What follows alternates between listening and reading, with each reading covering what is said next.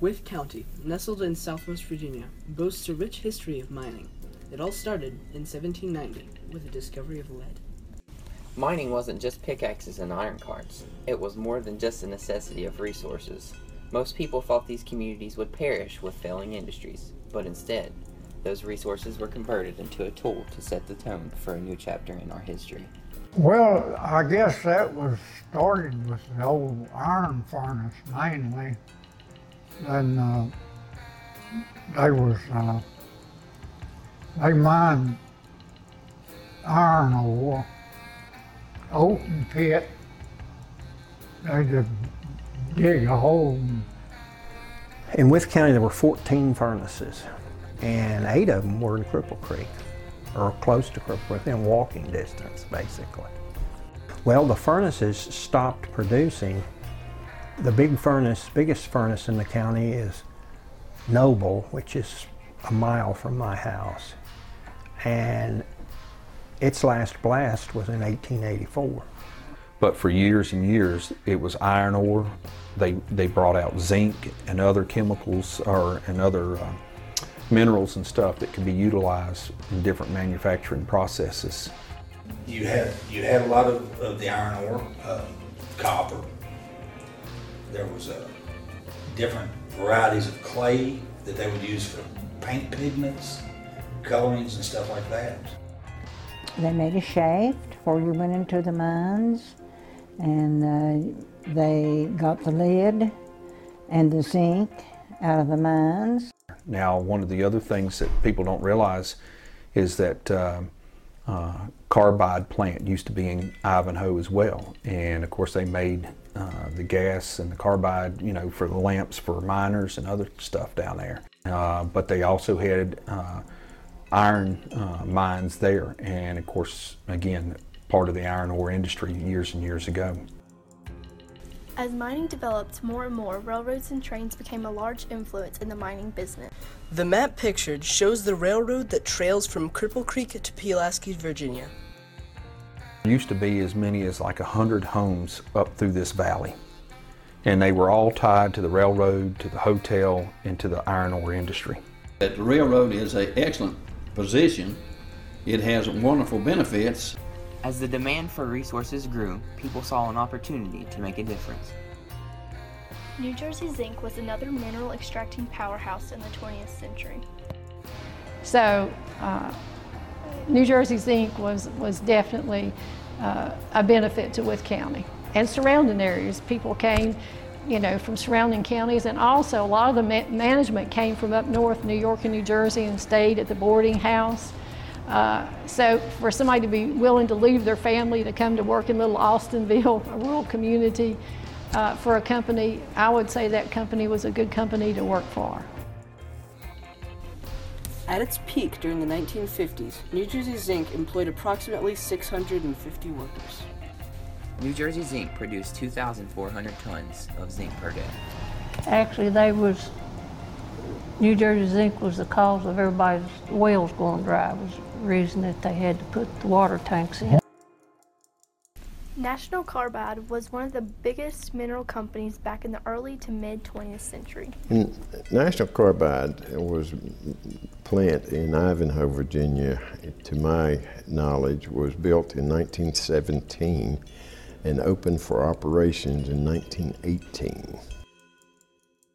National Carbide was a mineral extraction company that fused limestone and carbon to produce carbide. Carbide is used as acetylene gas, lighting carbide lamps, and for the making of steel products. Some may think these corporations didn't care about their employees, but each person was just as important to their vision for the company as a whole. From health benefits to life benefits, the big businesses affected their workers in many ways. It was the biggest employer. It was the job to have. New Jersey Zinc even donated valuable time and resources to building recreation centers for their own employees, because their employees' happiness was just as important to them as their profits. There were lots of businesses there that depended on the workers from the carbide plant. There were grocery stores and general merchandise stores and mortuaries, gas stations. The tea room was there. There was a hotel. I grew up in a wonderful environment. In those days, Cripple Creek School had almost 100 people in it. So there were 5 stores in Cripple Creek, 4 which sold gasoline. You could even at Christmas order your Christmas through one of the stores. As these communities grew, their economies became more diversified in order to fulfill the increasing social and economic needs of a growing population. That was an excellent job for the area. The pay was very good, although the work at times was hazardous. So you were lucky if you had a job at National Carbide Company in those days. It reached a high capacity during the war years of 642 employees.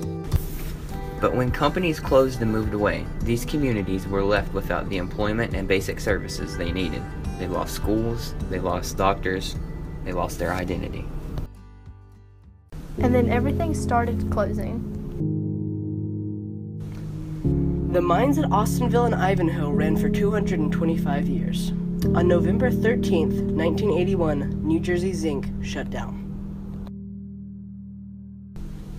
After nearly 50 years of operation, National Carbide closed in 1966, just before Christmas. Well, the economies were devastated. The population of Ivanhoe dropped from 2,000 people to 550 residents today, so you can see what a devastating effect it had. They were in shock. They were in deep shock. The mines have shut down. To leave those communities to find work, they had to leave those communities, and that meant driving outside of their close-knit community. Several employees found work at the Radford Arsenal. We're fortunate enough to find work at the Radford Arsenal, but there was nothing to draw people to these communities anymore. With the mines gone, fear and hopelessness reigned. People needed jobs to support themselves and their families. They had a choice to either give up the land of their fathers and leave in search of better employment, or band together with their persistent ingenuity and find another option to their looming problem. They discovered that the mines, once a source of income, could be used another way. The history made it a popular tourist attraction. The railroad was abandoned and donated to the Commonwealth of Virginia in 1986 to create a state park for tourism. You know, when the different mining companies started to, industry started to dry up in terms of the amount of use that they were putting on the railroad, eventually the railroad was no longer profitable down this line into Galax and DeFreeze. When that happened, they basically proceeded to go ahead and close this line. And when that happened, Norfolk and Western got in discussions with New River Trail or in the DCR, Department of Conservation and Recreation, about the formation of a Rails to Trail Park. And from there, December 1986, they bequeathed their rights to the railroad bed and properties to the Department of Conservation and Recreation for what they would call New River Trail State Park. And we were the first Rails to Trail Park in our system. One of the things that we are hoping to do is to create a museum at our railroad depot here in Foster Falls. And we're hoping to tell about the mining operations here and tell some of the story about the people that were here and what was mined and the benefits for the area during that time frame, as well as some of the other mining operations like at Hoover Color Corporation. Mary Jo Babbitt is just one important member in the town of Wytheville's Department of Tourism. She specializes in bringing group tours to Wythe County. It's wonderful when a group arrives here. 50 people are going to be here all day, go to the dinner theater that night, spend the night. That's big, because we want those tax dollars. Their first visit here is great, and we love it. But when they return, that's an even bigger compliment. The New River Trail has generated new tourism-related businesses, providing services for trail users and other visitors. An example is the Draper Mercantile Restaurant and Bike Shop. New things are happening with old mining companies. such as the Austinville Limestone Company, which continues to build and improve its efficiency. For 10 years, the company shipped 150 to 170,000 tons of ag lime per year. In 2006, the owners decided to expand into the lawn and garden limestone business. Recently, the company set aside 182 acres along the New River Trail as a conservation easement. Local mining was once fundamental to the immediate community life. When the mining industry ceased in these local communities, a seemingly unfillable void was created. These communities thought they were done for until tourism opened a new chapter, a second chance, a new hope. In all of our communities today, we face hardships, some seeming impossible to face.